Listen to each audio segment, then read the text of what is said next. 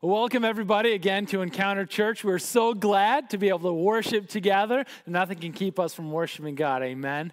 All right, we're in a series right now called But God. And the idea behind this series is taking a look at all these different passages in the Bible where the author says something happened, but God showed up, but God intervened, but God did something incredible.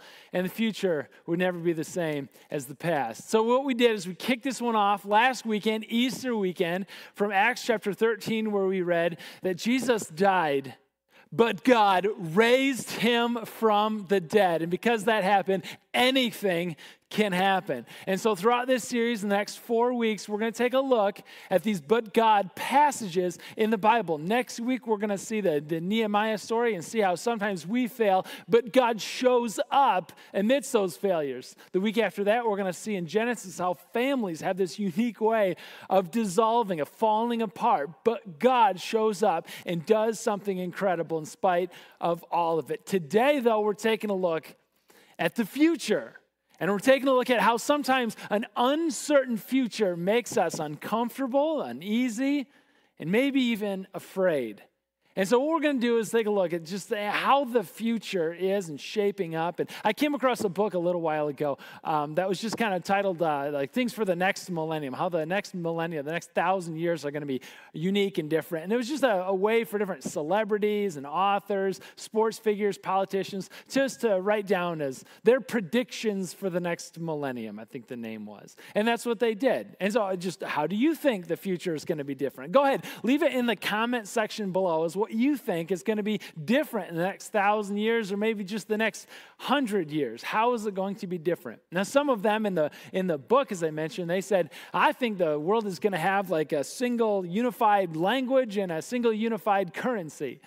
That's probably optimistic. Another person said, I think we're going to take interplanetary lessons in economics from alien beings. And in case you're wondering, yes, that one did come from one of the original cast members of Star Trek. But listen, how is the future going to be different? It's a game that me and my wife play at home. And we wonder, for the next 20 years, when our kids are young adults, what world are they going to live in? And then how can we prepare them to step into that new reality for them? How is the future going to be different? A lot of us right now are playing that game, just wondering when things are going to open back up. When are we going to be able to go sit down at a restaurant? When are we going to be able to go shopping? When are we going to be around people again? When are we going to get to worship together? What does the future hold? I tell you, it can be a little anxiety prone. Like the idea behind it, sometimes the image that I get is like we're all heading down the highway at 70 miles an hour. And we don't know what's around the next corner. And listen, that's scary. That's even terrifying if you dwell on it, if you think about it long enough. One psychologist that I came across put it this way. I thought it was helpful of why we all get afraid. The psychologist wrote that one of the most powerful influences on fear is uncertainty. The less we know, the more threatened we feel because lack of knowledge means we don't know what we need to know to protect ourselves. That's the truth, isn't it? It's the uncertainty around the future that causes fear, that causes anxiety, that causes all these things to well up. And so what I'd like to do is take a look at a story in the Bible from Daniel chapter 2. I'll give you a minute to find it if you want to follow along in the Bible app. The words are going to be on the screen behind me, of course. But what we're going to do is take a look at this story in Daniel chapter 2 is how one king wanted to know the future, and God actually met him in that request. And I think as we read, as we learn how God met him in that request, what we're also going to simultaneously start to learn is how we can face our uncertain futures with a little more confidence, even though we don't know what's around that next bend. As always, we have small groups that are attached to these messages, so you can go to encounterchurch.org/messages, and you can follow along in some of the groups questions. If you're in a virtual small group that meets over Zoom, awesome, go ahead and use those. Otherwise, if you just have some roommates in your house or maybe your family members, go ahead and take a look at those small group questions just to make this time together stretch and last as long as it possibly can. All right, from Daniel chapter 2, we're learning about an uncertain future and how to face it with confidence. We have to get all on the same page, though. And what we do know It's just how much we don't know. And so I just want to start off with a simple comment, a simple phrase that's kind of all in the same place, is that the future is unknown to us. We just don't know what the future is. The future is unknown to us. Daniel 2, starting off in verse 1, it says, "And then in the second year of his reign, King Nebuchadnezzar had dreams, and his mind was troubled, and he couldn't fall asleep." So we got this new king Nebuchadnezzar in Babylon, Old Testament, very, very long time ago. And Nebuchadnezzar had dreams, plural, multiple dreams. And he was troubled. The Hebrew word that was written in there is pa'am. Pa'am, he was troubled. Pa'am means he was tossing and turning. Pa'am means that he was persistently plagued with these things. They were keeping him up at night. And worst of all, he had no idea why. The Taco Bell beef and bean burrito wasn't invented yet. So we had no idea why he was like indigestion up all night. You know, he didn't know, but it was just plaguing him. It was troubling him. It's just like beating his head up against the board. Like it's just, it's so bad. Tossing and turning all night. Verse 2. "And so the king did what kings did in those days. He summoned the magicians, enchanters, sorcerers, and astrologers. He had an army to help him out with this problem. Summoned all these guys to tell him what he had dreamed. And when they came in and they stood before the king, he said to them, 'I've had a dream that troubles me, and I want to know what it means.' And so the astrologers, they answered the king, 'May the king live forever. Tell your servants the dream, and we'll interpret it.'" Like that's the deal. You tell us the dream, and we'll interpret it for you. But there was a problem. There was a catch. You see, King Nebuchadnezzar couldn't remember his dream. Now that's somewhat relatable, isn't it? Researchers tell us that on average, you have 5 dream episodes every single night. In fact, you have a dream episode, as we all do, every 90 minutes. Now, most of us were like, no way, that can't be true. I can't remember a single one of my 5 dreams that I had last night, and I slept pretty well. True. Recall is a different issue entirely, but the fact is that your brain cells sent up these stimuli, these messages, and your brain's cortex started trying to make sense of it all and try to unscramble, unjumble it all, the whole thing, and all these images came up. Now, most of the time, it doesn't make any sense to us. It's total randomness, and so we don't remember any of it. Nothing sticks in our brains, and so recall is there. For the king, it was probably such a strange dream, he couldn't remember anything about it. He couldn't think about what it was, but it doesn't matter because he knew that he was having one. He actually knew that he was having the same one over and over and over again. And just because he couldn't remember it doesn't mean that he was going to let that hold him back. And so he comes up with a plan in light of it all. In verse 5, it writes that the king replied to the astrologers, "This is what I have firmly decided. If you do not tell me what my dream was and interpret it, I will have you cut into pieces and your houses turned into piles of rubble." So he's like, listen, you're the astrologers, you're the magicians. You tell me what my dream was, and then you interpret it for me. If you don't, listen, I'll have you killed, your houses turned into rubble. But, verse 6, if you tell me the dream and explain it, you'll receive from me gifts and rewards and great honor. So tell me the dream and interpret it for me. It's your typical high risk, high reward sort of game. A lot at stake. Riches and fame if they get it right. Complete and utter disaster if they get it wrong. Only in this game, they didn't have much of a choice as to whether or not they were going to play. And so what the king was asking is something that we established with very early on, that the future that the king was asking for is entirely unknown to us. And so, what were they supposed to do? As they respond to him in verse 10, the astrologers answered the king, "There's no one on earth who can do what the king asked. No king, however great and mighty, has ever asked such a thing of any magician or enchanter or astrologer. No one can do this. King, what you're asking for is entirely outside of the realm of possibility." Not that they didn't have options, they didn't have tactics to try to uncover the future at times. They did a few things back in those days. In fact, one of the things that they did is they'd sacrifice an animal and they would hold up like the inside parts, and then if the inside parts, certain parts of the inside parts were to jiggle and shimmy one way, or it'd mean one thing, or if they were to jiggle and wiggle another way, it meant something else entirely. And it's kind of funny. It's ridiculous. Another thing that they had is they take chickens and they put them inside this special magical box, this crate for the chicken, a little food in there. And if the chicken went and aggressively and quickly went over to the food bowl and started eating, it would be a good sign, a good omen for the person asking for his future to be told. But if the chicken went into that crate and didn't want to eat, or maybe just slowly pecked at it, it would be a bad omen or bad sign for the future. I guess you could say it was a foul way of telling the future. I know that you're laughing wherever you are, so I appreciate that one. But they had a lot of ways. We laugh at these things because they're ridiculous, right? And I get that. But before we laugh too hard, listen, we're like not that far off. We haven't learned much beyond what those astrologers said that day, that no one can tell the future. We still think we can.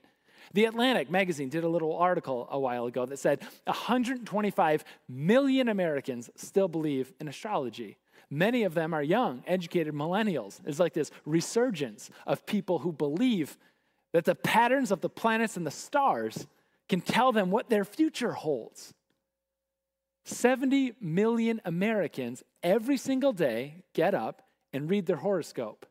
7% of those actually change their behavior as a result of what their horoscope says, which sounds like a small percentage until you think 5 million Americans change their behavior every single day based on a horoscope. Obviously, I don't think we've moved much beyond what those astrologers said in the time of Daniel in the Babylonian Empire thousands of years ago. No one can tell the future. No one can provide the king with what he is asking. And so the king goes, listen, if you don't know the future, for me, I know the future for you. And so he sends some army, some guards over and knocks on the door and says, hey, the king's ready to make good on his promise. You couldn't tell him the dream and its interpretation, so he's going to do to you and your house is just exactly what he said he was going to do a moment earlier. But this one guy got wind of things, Daniel. And he said, whoa, wait a second. He talked to the king's guy, the guy in charge, and he said, hey, listen, I want an audience with the king. Can you go ahead, go back to the king, set something up for me? I'd like a shot at this. I've got an inside track. He's got a way that he might be able to see into the future. Listen to what he has to say in verse 17. It says that Daniel returned to his house and explained the matter to his friends, Hananiah, Mishael, and Azariah, otherwise known by their Babylonian names, Shadrach, Meshach, and Abednego. Verse 18, he urged them to plead for mercy from the God of heaven concerning this mystery, so that he and his friends might not be executed with the rest of the wise men of Babylon. Verse 19, during the night, the mystery was revealed to Daniel in a vision, and then Daniel praised the God of heaven. And what follows is a song, is a prayer of praise that Daniel gave in response to that. Just to highlight something for us here, because I think this is important, is that biblically there's a difference between a dream and a vision. So a dream is something, those random firings of your brain cells to reboot, to restart, to rearrange everything that's kind of going on in your head to get ready for the next day and to recuperate from the previous day. That's a dream. It's random and it doesn't always mean anything. A vision is a gift from God. While you're awake, while you're conscious, it's like God speaking, not necessarily auditorily, but visually God is speaking into your life. It's a vision, it's from God. Now, sometimes they overlap, don't they? Like you see in the Bible that dreams sometimes mean things. Here, we see that dreams mean things. Joseph's story in Genesis, dreams mean some things. But listen, church, don't make the mistake of thinking like every single dream has some sort of divine origin and divine meaning, that God is like using that to give you like a specific message. I'll give you an example of like another passage where this is true, is that God has a way of speaking throughout all kinds of media. God even spoke one time through a donkey, through an animal. That's that the voice of God, like the donkey opened up and started speaking to his owner. But we don't go before like every donkey and be like, hey, listen, now, should I take the job or should I marry the girl or accept the proposal? We don't do that with donkeys now. In the same way, we don't go to like every dream that took place and saying, does this mean I should leave the job, take the job, move across state? We don't do that all the time. But don't think that God can't use it either. that God still very much could be behind this. In fact, the reason why Daniel praised God of heaven is the simple fact that even though the future is unknown to us, we established that already, the future is well known to God. And the future is well known to God because of his omniscience. It's a theological word. It means that he knows everything. It means that his knowledge is immediate, comprehensive, and without deterioration. God knows the future because he lives in the future. He makes the future. He made the past. He lives in the present. All of it, simultaneously, all of it, God holds at the same time. And so Daniel knows, hey, listen, even though I don't know how to tell the future, even though I don't know how to interpret this dream and tell the king what's about to happen, I know someone who does. And let me just ask my God, because he knows. And if he tells me, King, I can tell you, so just give me a minute. He prays on it. He believes he has this vision from God along with his friends, Shadrach, Meshach, and Abednego. They together go to the king and say, hey, listen, this is what we discovered. Verse 25. Arioch, that's the king's guy now. The king's guy, Arioch, took Daniel to the king and at once said, I've found a man among the exiles from Judah who can tell the king what his dream means. And the king asked Daniel, also called Belteshazzar, that was his Babylonian name, are you able to tell me what I saw in my dream and interpret it? And Daniel replied, I love this, no. Like he starts off his comment with no. Like you don't understand, guys. You do not say that to a king. You don't say that to a king like Nebuchadnezzar in Babylon. You don't start off, the first thing you say to this guy is no. You try to always find out how to make your answer yes. But Daniel serves a different king. First and foremost, Daniel serves a higher king. And so he's standing before Nebuchadnezzar, and he's standing before in confidence because he knows who stands behind him. And so listen to it again from verse 27. Daniel replied, no wise man, enchanter, magician, or diviner can explain to the king the mystery that he has asked about. And I love this in verse 28. But there is a God in heaven who reveals mysteries, and he has shown King Nebuchadnezzar what will happen in days to come. Your dream and the visions that pass through your mind as you were lying in bed are these. And he goes ahead and explains it. He goes, King, was this your dream? Did you maybe have a dream that there was a statue of a man and his head was made of gold and his shoulders were silver and arms? Did you have a dream that his belly or abs and thighs was made of bronze, and his legs were iron, and his legs were bronze, and his feet were made of clay? Was that maybe your dream? And then, King, out of nowhere, did you have a dream that a rock came and crashed into those feet of clay, and they started to crumble and break apart, and the clay and the iron and the bronze and the silver and the gold all kind of collapsed into dust on itself? And then, King, did that rock start to grow and become a hill that became a mountain that filled the entire earth? And the king said, yeah, that's it. Exactly. You got my dream. Tell me, Daniel, now, what does it mean?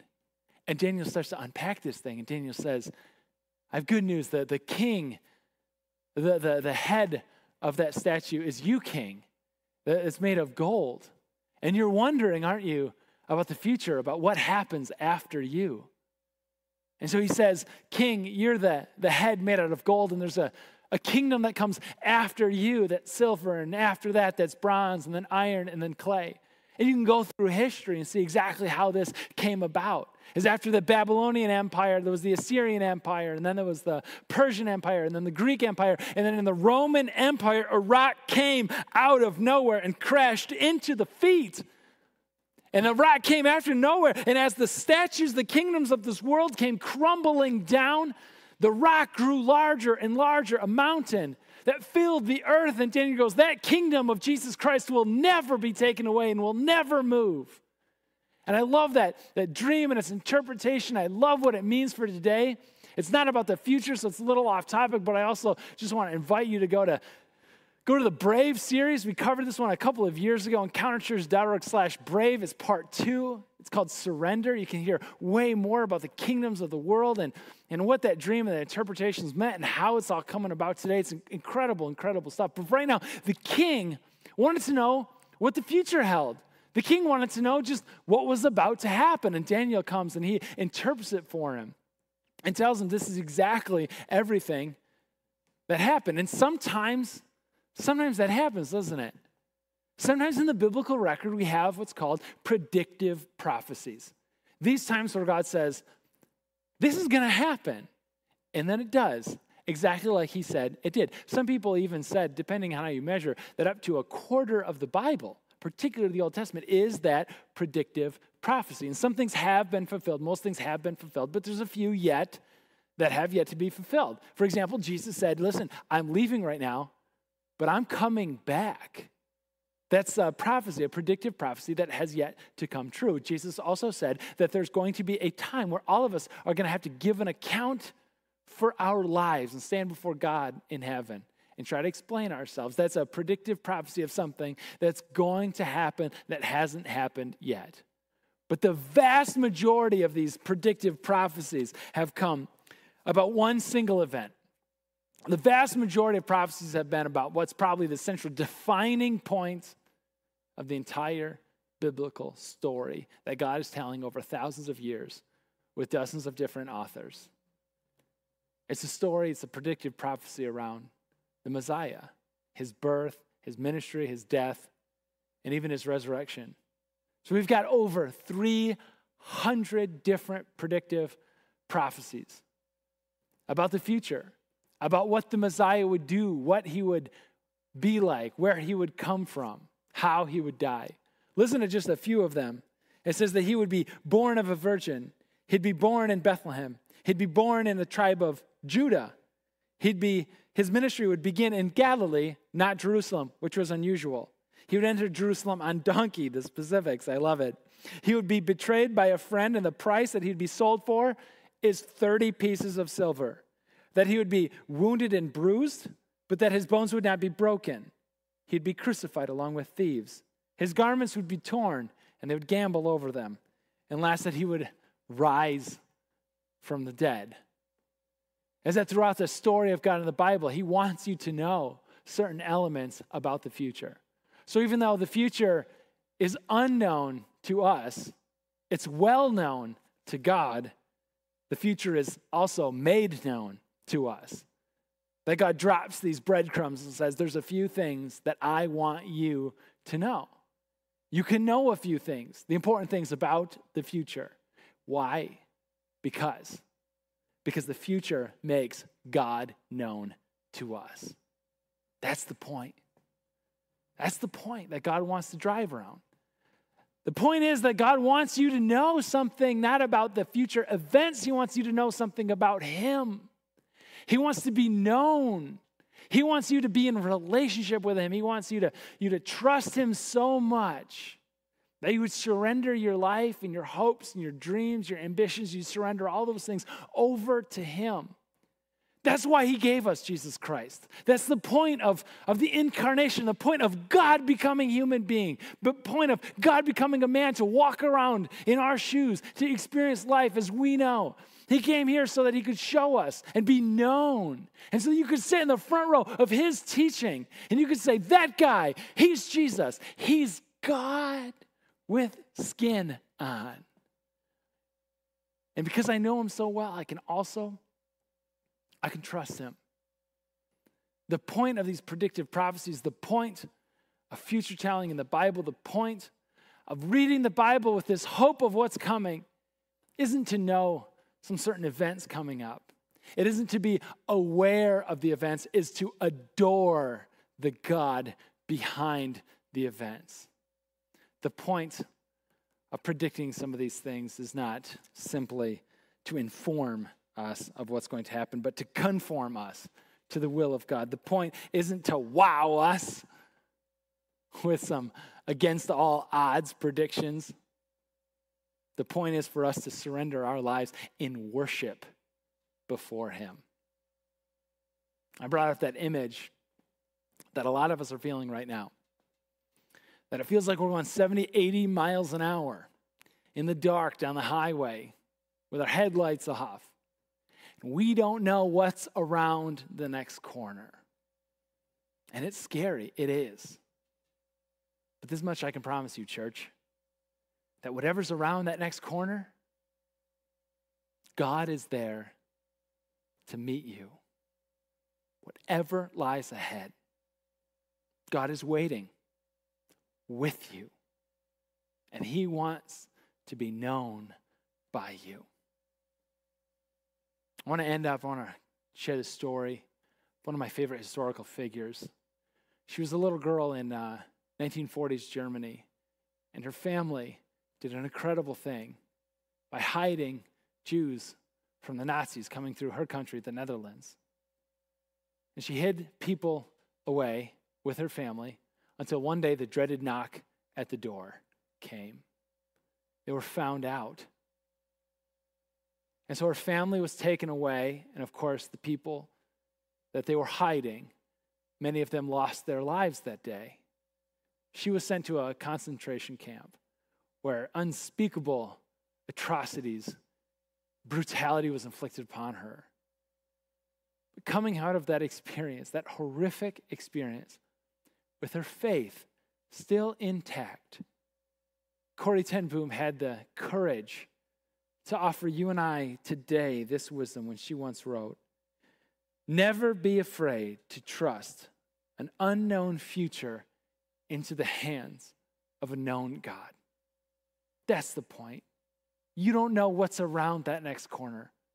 But church, never be afraid to trust an unknown future into the hands of a God who wants to be known by you so badly. If you haven't already, I'd love for you just to take a moment and pray in your living room or car, wherever you might be. Pull over if you're listening to this on a podcast, and take a moment to ask God to help you surrender your life to him. Start off by just thanking him for all the different ways that he made himself and his future known to you. And then to start turning over your life into his hands. In fact, let's do that right now. Our gracious God, we want to surrender our lives and our hearts and our hopes and our dreams over to you. God, show us what this is like. Point out an area of our life that we're holding back. We need to surrender to you. Because God, you have gone to such great lengths, literally from heaven to earth, to be known and to be adored, to be the one worthy of worship. God, we don't know what our future holds, but we know you hold the future, and we know that you're there to meet us. Jesus, it's in your name we pray. Amen.